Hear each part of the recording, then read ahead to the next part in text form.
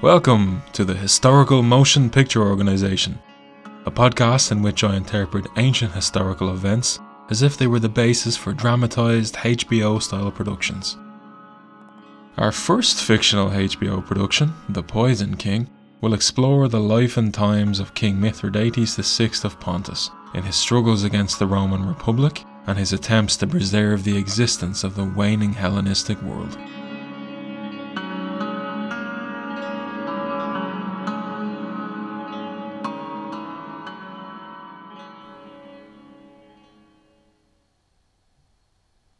Que les Romains, pressés de l'un à l'autre bout, doutent d'où vous serez et vous trouvent partout. This quote is from a 1673 interpretation of the ancient Greek tragedy Mithridate. The subject of said play, and of this series of podcasts, is Mithridates the Great.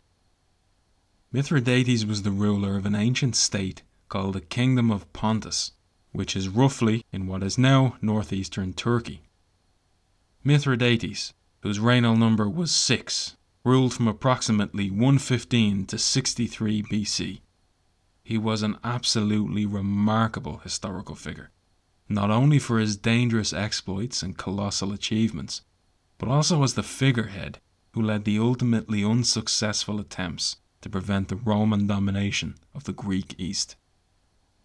His life, against a backdrop of monumental political and military upheaval, has been constantly studied and interpreted in the 2,000 years since his death.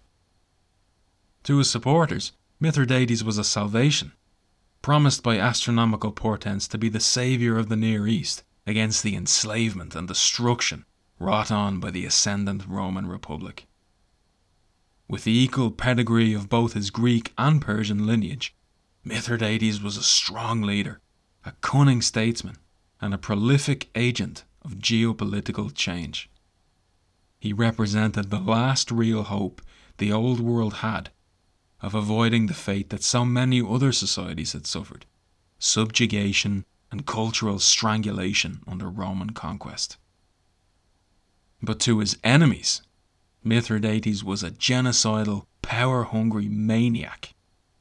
In his pursuit of an empire, Mithridates would destroy many cities, killing in huge numbers. He is, to slide a modern lens over our characterization, also considered by some today to be an archaic terrorist and a war criminal, orchestrating massacres of non-combatants and personally murdering several people himself.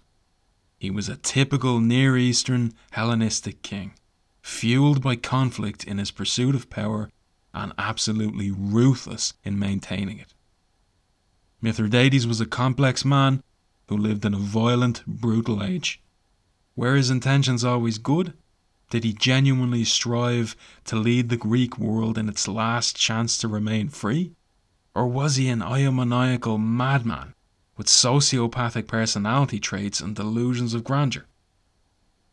He was probably some combination of all of the above. I will bring you through 7 decades of Mithridates' life. These historical events will be dramatized into a mini-series which roughly follows the traditional 3-act structure. Complex historical events may not fit so neatly into such confines, but it's a challenge I'll try and navigate anyway. Although I've used a lot of differing sources for information, there are 2 texts which I relied on the most. The first is the 2010 book The Poison King by Adrienne Mayer. It's an astonishingly detailed account of almost everything we know about Mithridates' life. The Poison King was the first book I read about Mithridates, and it gave me such a comprehensive overview about the historical figure, as well as the title for our fictional HBO series. The second book is the 2020 publication entitled Empire of the Black Sea by Dwayne W. Roller, and it gives a great overview not just of our protagonist, but the centuries before his life and the events that led to the creation of the Kingdom of Pontus. Along with The Poison King, it brings Mithridates and his story into the modern day, as most discourse on the subject had significantly aged. There were a couple of other books I used for research along the way, particularly to get a better sense of the Roman perspective from this time. These would include Tom Holland's 2003 publication Rubicon, The Triumph and Tragedy of the Roman Republic, and Mike Duncan's 2018 book The Storm Before the Storm. The 2018 book Age of Conquests was also a great source for the entire Hellenistic era. Before I dive into Mithridates' life, we're going to need a little bit of historical background first. In order to understand Mithridates' actions, we have to have a good sense of the world he existed in. I mean, what was happening in the Near East around 120 BC? The Near East, along with sites in Mesoamerica, ancient China, the Indus Valley and the Andes, was what we call a cradle of civilization. Civilized societies existed in the Near East for approximately 4,000 years before our story even begins. The Near East was an ancient old land indeed. So at the time that our HBO series begins, in 120 BC, the Near East, and especially Anatolia, are very much the product of two major cultures that have repeatedly collided over the preceding centuries. The first of these is the Hellenistic world. The term Hellenistic comes from the Greek word for Greece itself, Hellas or Elas. The Hellenistic period, according to most historians, lasted somewhere from around 323 BC to 30 BC.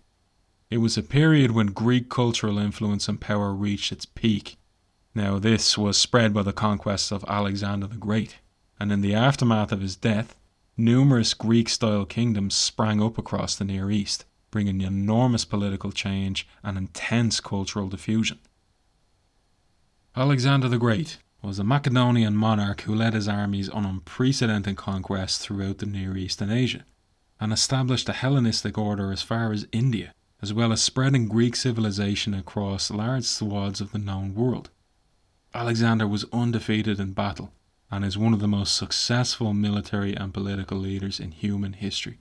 He's one of the most influential historical figures of all time. The Macedonians were a people that lived in northern ancient Greece.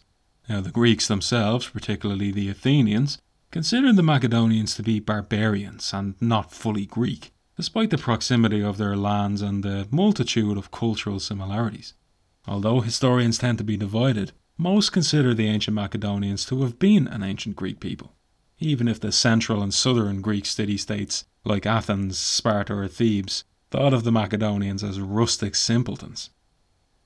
Alexander conquered much of the Near East, but he didn't exactly leave clear instructions as to who would succeed him after his death.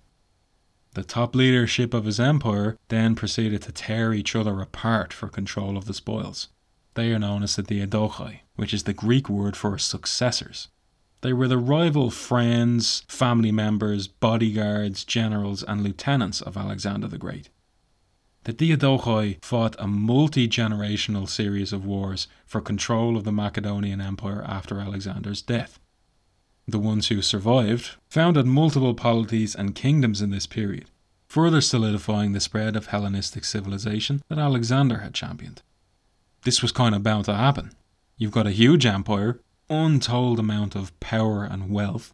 Alexander doesn't name a successor, so when he dies, you've got a, as Dan Carlin calls it in Hardcore History, a kind of crabs in a bucket scenario. Everybody has a reason why they should take over the empire, why they should be next in line. So where once there was briefly a united pan-Hellenistic polity, it very quickly splinters. And in its place there are multiple competing Hellenistic kingdoms, where the natives make up the bulk of the population but they're governed by a Greek ruling class. Over time these cultures go through a fascinating metamorphosis, where the ruling Greek elite and the native culture mix together and fuse into something new. That's why I love this period so much. So who ruled the Near East before Alexander kicked in the door and burned the whole house down? Well, the answer to that is also the second major culture that influenced the world of Mithridates and the Near East. The Persian Empire, which Alexander destroyed in the 330s BC, was one of the most influential and powerful states in ancient history. And in the Near East of 120 BC, it's absolutely steeped in Persian culture and influence. There have been multiple Persian empires in history. The term Achaemenid Persian Empire is used to differentiate between later Iranian entities, such as the Parthian and Sasanian empires. It existed from 550 to 330 BC, and was an ancient imperial state and one of the most powerful entities on Earth during its 200-year existence. It was formed by nomadic Persians, a tribe of Iranian peoples that arrived in modern-day Persia sometime around the year 1000 BC. They remained a minor tribe in the sticks until, under the leadership of Cyrus the Great, they overthrew the reigning Median Empire in 550 BC. Cyrus's successors went on to establish the biggest empire in existence to that date. The Persians went from the occupants of a backwater parcel of territory to the masters of the known world in under a century. The Achaemenid part of the name derives from a mysterious ancestor who allegedly founded the dynasty, Achaemenes, or the Hellenized version Achaemenes. Achaemenes may not have actually existed. Many ancient empires and dynasties often used fictional progenitors and retrograde foundational allegories once they became firmly established.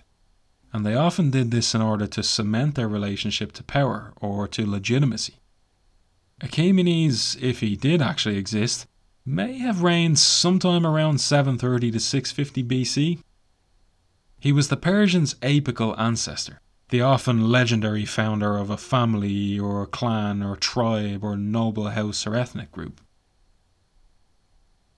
The clash of civilizations between the ancient Greek states and the Persian Empire gave us some of the most thrilling, heart-stopping encounters in history. But the Greeks and Persians didn't just kill each other.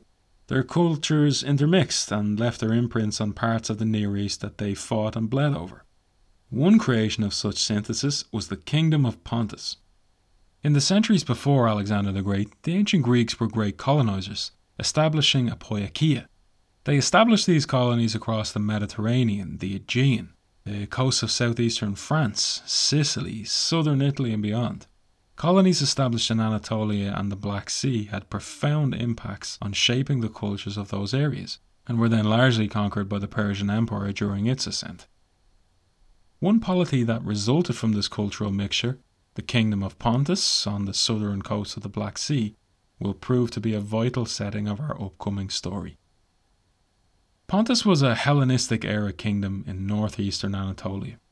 It was originally part of the old Achaemenid Persian Empire, and Pontic culture represented a synthesis between Hellenistic, Persian and Anatolian elements. It was ruled by a cadet branch of the Achaemenid dynasty, but became more Hellenized through contact with old Greek colonies in Anatolia. Pontus was a melting pot of old Persian royalty and post-Alexandrian Hellenism. The Kingdom of Pontus, and many of its surrounding states, grew from the post-Alexandrian world. Its founder, Mithridates I, became the Basileus of Pontus in 281 BC. This is taken as the kingdom's foundational date. And Mithridates I was a Persian nobleman, and the region had been a satrapy, or province, of the Persian Empire.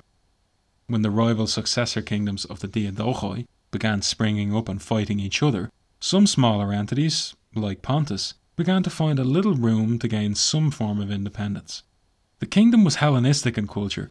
Remember, at this time there are no Turkish people as we understand that live in the region today. Anatolia was both a Hellenized and Persianized region, diverse in culture, language and religious practices, and populated by various Hellenistic-styled Persian-influenced kingdoms. Pontus was one of those kingdoms. It was a symbol of the fusion of Greek and Persian, Hellenistic and Achaemenid.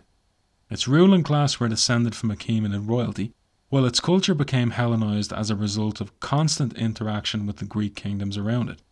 It was exactly the type of multi-ethnic state you could expect from the Near East in this era.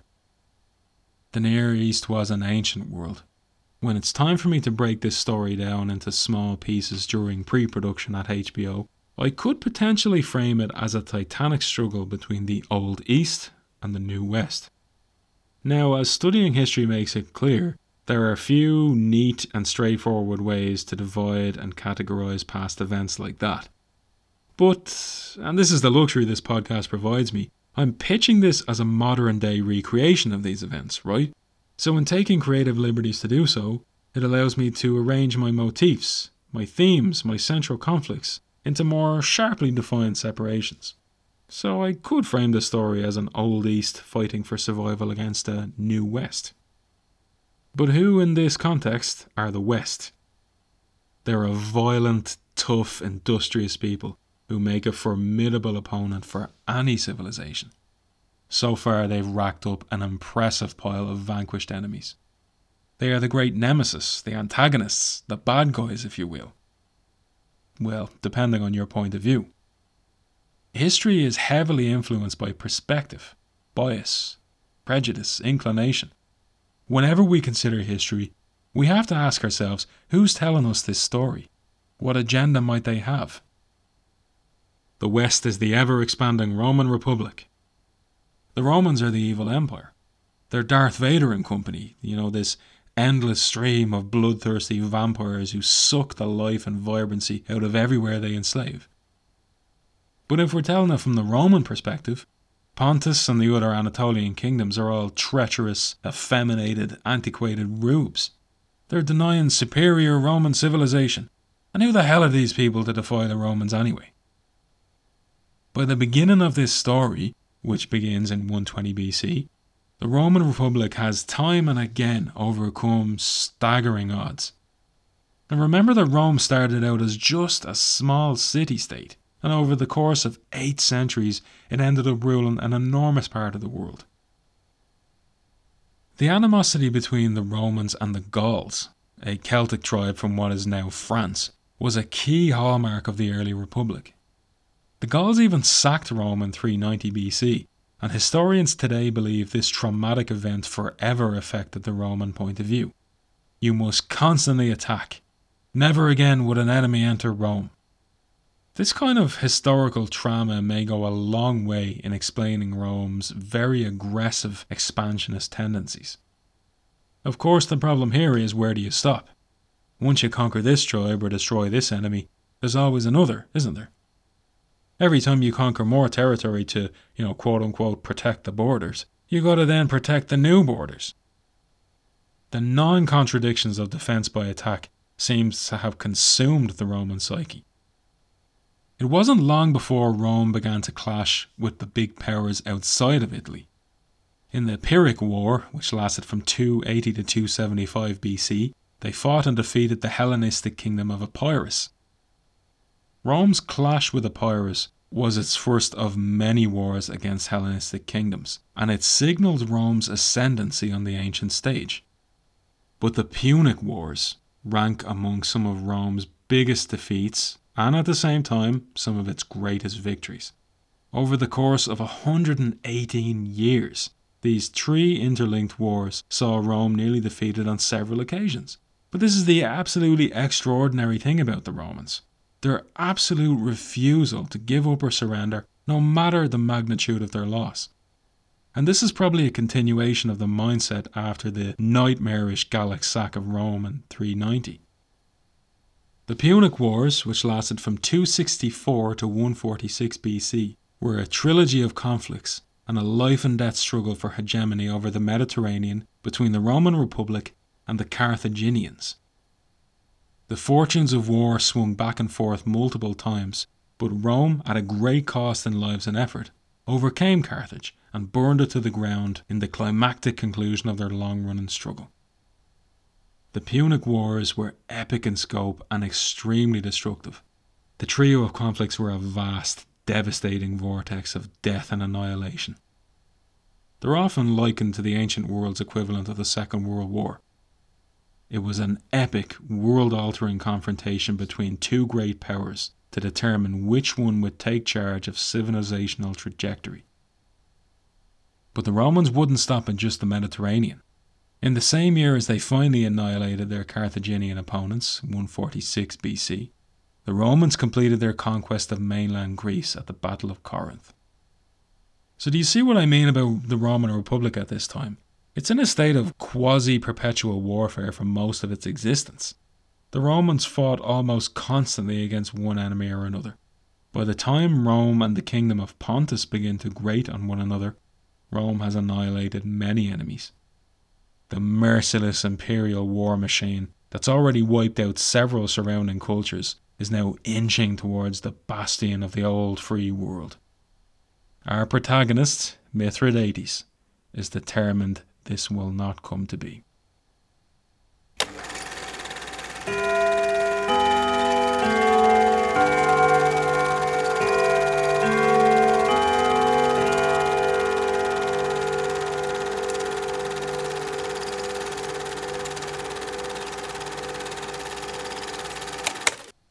So this is the world that our mini-series and our characters will inhabit. Who is our protagonist? Who is the vehicle that will drive us from beginning to end of this epic tale? Well, it's Mithridates, sixth of his name, Basileus of the kingdom of Pontus, a mighty ruler of a Hellenistic state on the Black Sea. Mithra was the ancient sun god of Iran, and Mithridates roughly translates to given or sent by Mithra. Our story will revolve around Mithridates. We will try to frame the world he came into, his actions during his lifetime, and his legacy in the world that he leaves behind. Before the main action of our series begins, there will be a short scene set in 135 BC, 15 years before the main events of our show. This event sees the sudden appearance of a comet across the skies of the Near East, signalling the arrival of a great saviour. We know for a fact that a comet appeared in the sky in several parts of the world in 135 BC. Writings from Han China confirm it. They saw it too. Across the ancient Near East and Anatolia, an event such as a comet would have been viewed as a wondrous sign to signal the arrival of a saviour and a salvation. In our brief, cold open scene, the night sky is going to radiate in stellar luminosity with the appearance of this comet. The entire ancient world witnesses this stunning revelation from beyond the heavens. The Greeks and Romans saw them more as portents of doom, harbingers of war and violence. This point kind of makes me laugh. The Romans, who had fought just about every society in existence at this point for centuries on end, were suddenly worried about war and violence. It also speaks to the cultural melting pot that the kingdom of Pontus was. It was a Hellenistic state with significant Persian influence too. The Greeks often feared comets, but the Persians saw them as a wondrous sign of change, hope and salvation. The comet of 135 BC coincides with the birth of none other than our protagonist, Mithridates. Or so we're told. I mean, a detail like this would be very easy to add to the story after the fact. But the implication here is that Mithridates, conceived at the moment this comet appears in the skies, is the salvation that the Old East has been waiting for. We don't have an exact birth date for him. 135 or 134 BC are usually accepted as accurate. But as often the case with ancient history, we just don't know. The comet is just a brief flash in the pan though. We're not going to begin our series in 135 BC. I mean, that would be 15 years before our inciting incident. That's a lot of history to cover with Mithridates' life, and I'm going to pick my battles, because the truth is, we know very little concrete information about his birth, childhood or teenage years. I mean, there's anecdotes here and there, but I'm making the choice to deliberately leave this out for reasons of scope, time, and historical reliability. So with our comet prelude over, how about an intro sequence? Of course, the opening title music to Game of Thrones has just instantly begun playing in my head. Or we could try a Sopranos style sequence. Instead of Tony driving his Suburban from New York to New Jersey, Mithridates could journey on horseback from Pergamon back home to Sinope. He drinks wine, he experiments with poison, fathers love babies with his harem, leads armies into battle, throws darts at pictures of famous Romans. All joking aside though, up to now, other than our comet cold open and our hilarious title sequence, we've focused only on the macro level, the world of the Near East in 120 BC. Let's zoom into the micro and get a sense of Mithridates and his family, as well as the surrounding kingdoms and polities with which Pontus interacts. Mithridates was born in Sinope, capital city of the Kingdom of Pontus. Sinope was an Ionian Greek colony founded sometime around the 7th century BC. Ionian Greeks is a term used for the Anatolian-based descendants of Greek colonists that came to Asia Minor in approximately the 8th century BC and afterwards. Mainland Greeks considered them to be kind of cousins, if you will, and both Alexander the Great and his father, King Philip II, often used the enslavement of their Ionian cousins as justification for attacking the Persian Empire. Mithridates' father was the ruling King Mithridates V, who had been on semi-friendly terms with the Roman Republic. He even supplied them with some troops and naval forces to aid them in the third and final Punic War. Mithridates V, along with being the father of our protagonist, is the seventh ruler of the Mithridatic dynasty. Mithridates V had the nickname Euergetes, meaning the benefactor. As part of a Persian custom intended to protect a father from grief should his son die in infancy, Mithridates was not introduced to his father until he was 5 years old. Mithridates' mother was Laodice VI, and he would have lived with her as an infant in the royal harem. Laodice had 2 sons named Mithridates, the first being the protagonist of our show, and then there was his younger brother, Mithridates Chrestus, meaning the good. Chrestus was favoured by Queen Laodice, who wished that he would be the heir of Pontus. Laodice was a Seleucid princess. The Seleucid Empire was a Hellenistic Diadochi state in Western Asia. It existed from 312 BC to 63 BC. Its unusual name comes from its founder, Seleucus. He was a general in Alexander the Great's army. The Seleucid Empire is a really fascinating entity. There was an urban Greek elite, which formed the ruling class of an enormous, diverse, multicultural Hellenistic kingdom. It stretched over a vast amount of territory, encompassing most of the old Persian Empire. So Mithridates and his family have some pretty impressive pedigree. They have equal Hellenistic and Achaemenid blood, and they claim to be descendants of Cyrus the Great, founder of the Persian Empire, as well as the founder of the Seleucid state, Seleucus I. That's a bloodline that fuses the highest echelons of the old Hellenistic Persian East. So there are a couple of kingdoms and political entities that surround Pontus. One of the most important is the kingdom of Bithynia. Bithynia was a Hellenistic Anatolian polity to the west of Pontus, and a frequent enemy of Mithridates. The Bithynians were a Thracian people, who after the Alexandrian conquests of the Anatolian territories, managed to maintain some independence from the Diadochi kingdoms, particularly the Seleucid Empire. To the east of Pontus there is the Kingdom of Armenia, a former satrapy of the Persian Empire, which asserted independence during the chaotic breakup of both the Persian and Macedonian empires. Then there's the Kingdom of Cappadocia, a Persianized kingdom to the south of Pontus. Originally a satrapy of the Persian Empire, it was then conquered by Alexander the Great during his Asian campaign. Cappadocia retained some form of autonomy and was more Persianized than Hellenized. To the southwest of Pontus is the Kingdom of Galatia. The Kingdom of Galatia was a hybrid synthesis of Gallic, Celtic, and then Hellenistic culture. It resulted from the Celtic invasion of the Balkans in 279 BC. The Galatians were fierce warriors, and they often plagued the Hellenistic kingdoms around them, until they were severely defeated in several wars and became more Hellenized. Hellenistic kingdoms in Anatolia often employed Galatians as mercenaries due to their ferocity in battle. To the west of Pontus, and unfortunately sandwiched in between Pontus and Bithynia, is Paphlagonia, a small, independent but often fractious and poorly ruled polity. It was occasionally under the control of the Diadochi after the breakup of Alexander's empire. So I've just basically described 5 kingdoms in a row to you. It's a divided melting pot of Hellenistic, Persian, Anatolian, Diadochi kingdoms and mini-states. I mean, how do I get our viewers to understand this? How do I get them to take so much information in?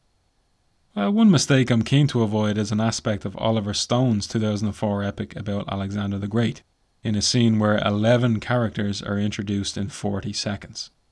It's just too much information to take in. I'm not here to criticize movies. There is more than enough podcasts and YouTube channels to criticize both the historical accuracy and the production choices made when making historical epics. Is there another way I can introduce such a collection of rival kingdoms, each one with different culture and foreign policy and a different ruler? Well, I actually think from a storytelling perspective, a less is more approach should keep this pretty simple. Once the show starts and scenes continue to progress, we'll have our characters do the work for us. We'll gradually bring in each new geographical entity into this mosaic of competing kingdoms.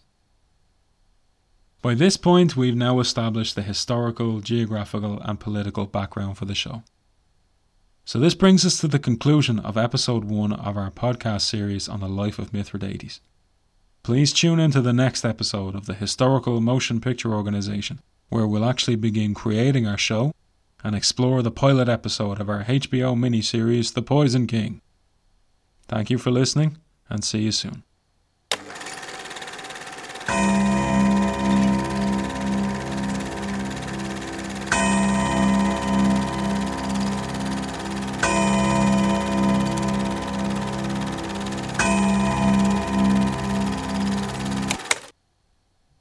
This podcast opens with a modern interpolation of a Hurrian hymn, estimated to be from around 1400 BC.